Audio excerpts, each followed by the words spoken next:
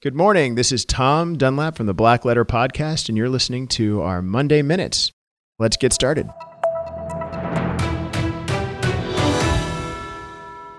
Good morning. This is Tom Dunlap with your Monday Morning Minute.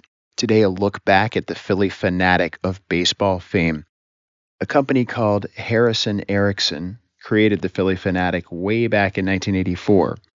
Harrison Erickson sold the Phillie Phanatic to the Philadelphia Phillies for $215,000 back in 1984. However, they argue that under a section of the Copyright Act, they had the right to renegotiate those terms and have, since August of 2019, been in a lawsuit with the Phillies, or one new lawsuit or another since then.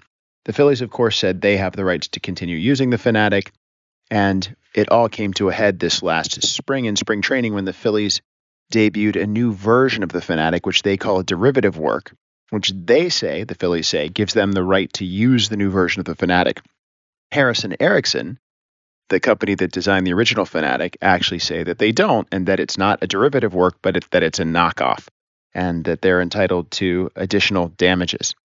The Phillies have responded to Harrison Erickson's allegations or statements that that company's already been paid $1 million for the Phanatic, and it's not like they're stealing it. They paid Harrison Erickson in good faith.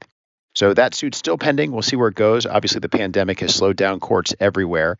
So expect to continue to see the Phillie Phanatic, whether we see the new version, the pandemic version, or the old version, remains to be seen. Anyway, stay tuned. If you're a fanatic, we hope you get to keep your mascot. Have a great Monday morning.